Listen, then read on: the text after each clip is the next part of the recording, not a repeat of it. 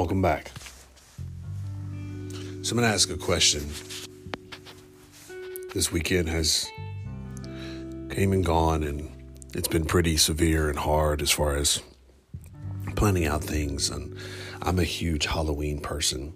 My wife is a huge Halloween person, and we just had a nice little get together with friends and family. And but I tell you all that to say, what is the hardest part?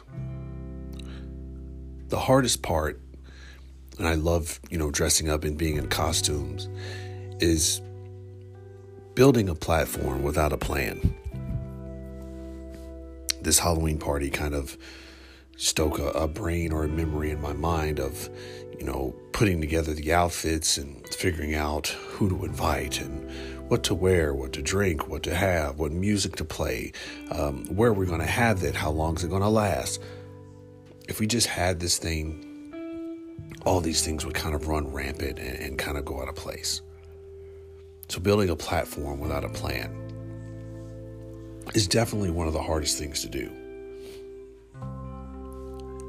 All the preparation, necessary work, prep work is almost similar to applying for a new job, applying for a new education, figuring out what school you want to go to, figuring out the path and the process to economically make finances, services. It's the same thing as planning an event or birthday party. Looking at where you want to go, looking at what you want to do, and looking at how long it takes to get there.